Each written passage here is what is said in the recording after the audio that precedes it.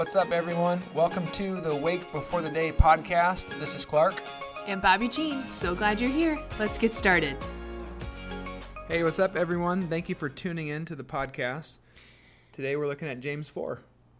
The question that kind of hit me as we were talking about it was, how do we act when we don't get our way? And again, when we look at James 4, I just want to remind you that we look at James 4 not in isolation, but in connection with the rest of the book. So you ask yourself, what was happening in James 3, James 2, James 1? What are the themes that he's been talking about? So, Bobby, do you want to kick it off and just read maybe the first 3 verses for us? I'm going to kick it off. Kick it off, girl. I'm going to read the first 3 verses. I think that's best. What causes fights and quarrels among you? Don't they come from your desires that battle within you? You desire, but do not have, so you kill. You covet, but you cannot get what you want, so you quarrel and fight. You do not have, because you do not ask God. When you ask, you do not receive, because you ask with wrong motives, that you may spend what you get on your pleasures. Okay, so the very first verse of this chapter is this question: what causes fights? Why are you fighting, and why are you quarreling? Yeah. In it says, don't they come from your desires that battle within you because you're not getting what you want? But in addition to chapter 4, just look right back to chapter 3, what we just got done reading yesterday. And it's all about your language, our language, talking about how are we speaking about each other. On top of that, it talks about envy and selfish ambition and bitterness in verses 13, 14, and 15 of chapter 3. So when you look at those things flowing into the conflict of whatever church James is speaking to, it's clearly caused some problems. Right? People aren't getting what they want. They're talking smack, talking dirt behind people's backs. They're jealous of each other. There's envy, there's bitterness, and we've got a problem. So if you look at, I guess, verse 1, part B, it says they come from their desires that battle within you. Now, we were talking about a children's movie that the picture kind of came to mind. Oh, yeah. We were. You're right. It's good. It's a good movie. It's the movie Inside Out.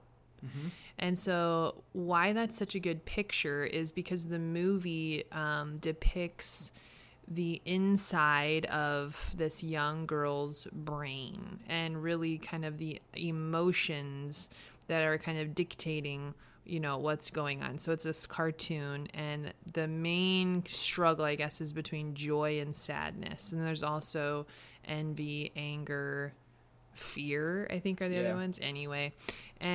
But that kind of has created this picture that was easy for us to reference when the Bible's talking about our desires and the battle within us, how really there are just these loud, emotive voices, urges, desires that are within us that, that we can give ourselves over to, if we're not going to step into, Jesus' way. Yeah, and we want to give you a ton of grace. Give yourself grace because you're not alone. And everybody, including your pastors, are leading the way with this battle between the flesh or the spirit. Those are the kind of words the Bible uses. The way of Jesus and the way that comes natural to us that's not honoring Jesus. So Galatians 5 talks about it, the way of the flesh, and it gives all these nasty attributes. And then there's the way of the Spirit, and that's like the fruit of the Spirit.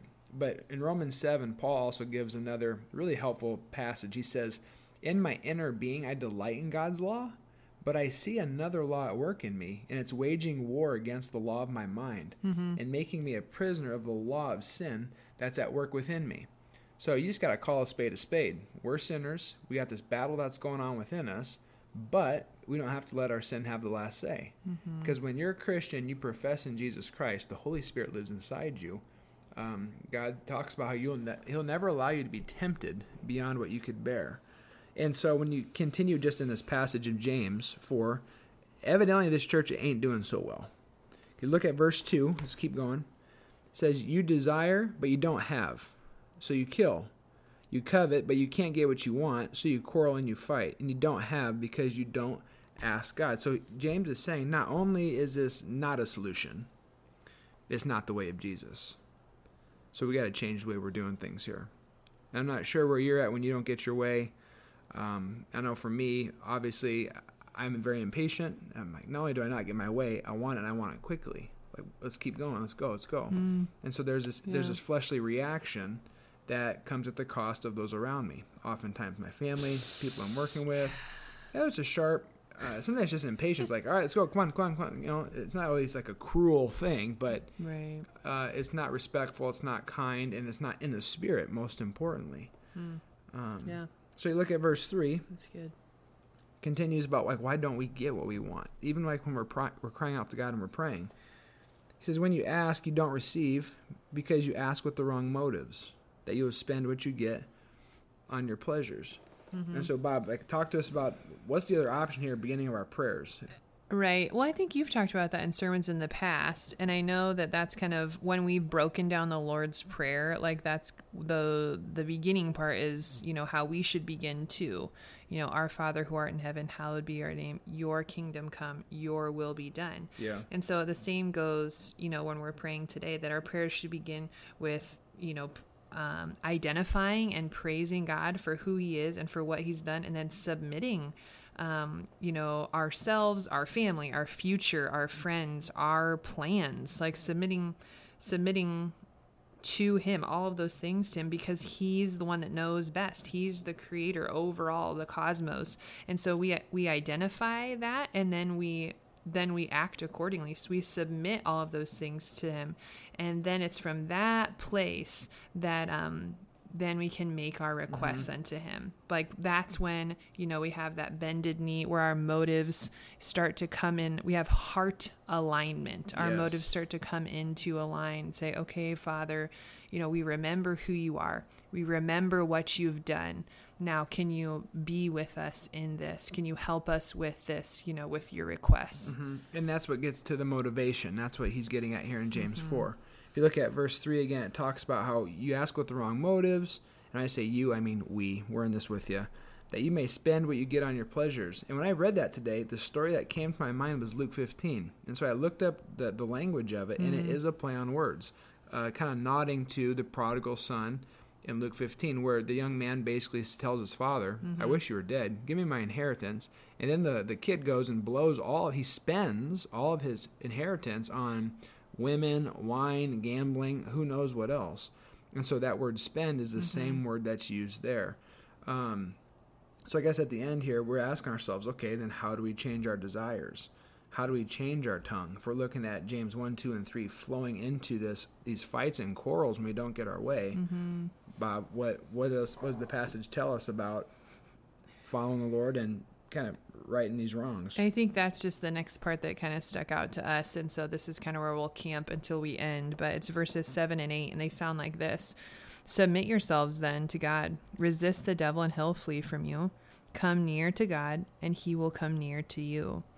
And so that's kind of, and so I'll push pause there, but that's kind of, I guess, what stuck out to me in this chapter was, okay, there's these things going on, and there's these, you know, fights, quarrels, and then just wrong desires, wrong motive. And verses 7 and 8 to me were sounding like we need to get back into heart alignment, yes, but then like submitting ourselves to God in all aspects of the word. So we submit in our prayer life, but then just in our day-to-day too. And so a lot of people have talked, maybe you've heard of the word holy habits, but really what stuck out to me was Pastor Ken's sermon yesterday, and there was this quote where he's talking about how I think he was saying literally the same thing. Just continue to abide and position yourself near to Jesus. And he said this quote, I think that was from a D group. And it was that this man had a realization that really discipline is going to beat your motivation a lot of the time, you know, because that's kind of like the New Year's resolution thing where like we're motivated. It's January 1. We're out. We're doing crunches. We're doing push-up. You know, we're motivated. We are going to do this. But then, you know, by this January 17th, we're laying on the couch sideways eating Doritos. It's like, what? Oh, yeah, I did. And so how just discipline and how just the daily habits that you form that are positive. So whether, there's triggers and you're coping, and there's all kinds of ways that you could put it, but I'm just going to put it like James does. What stuck out to me is that you just daily come and submit, you daily come and surrender, and then you, verse 8, then you come near to the Lord, because then we're promised that he's going to come near to us. And that's simply giving the Lord your day, saying, God, I'm not sure what today's going to bring, but help me to honor you in everything that I say and do. I give you my family. I give you my circumstances. I give you my friends, my future.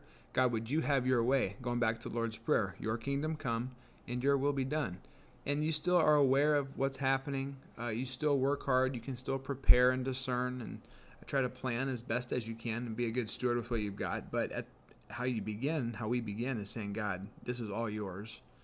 Help me with it. And when we start there, when we don't get our way, you're able to fall back on, well, I trust that God's got a better plan then. And that hopefully avoids fights and quarrels, envy, bitterness, selfish ambition, and foul language, which is what James is talking about. So that's all we got for you. James chapter 4. Hope you have a good day relaxing, and I hope you dive into the Word. God bless you guys. Thanks for listening. The Lord bless you and keep you. The Lord make his face shine on you and be gracious to you. The Lord turn his countenance toward you and give you his peace. Have a great day.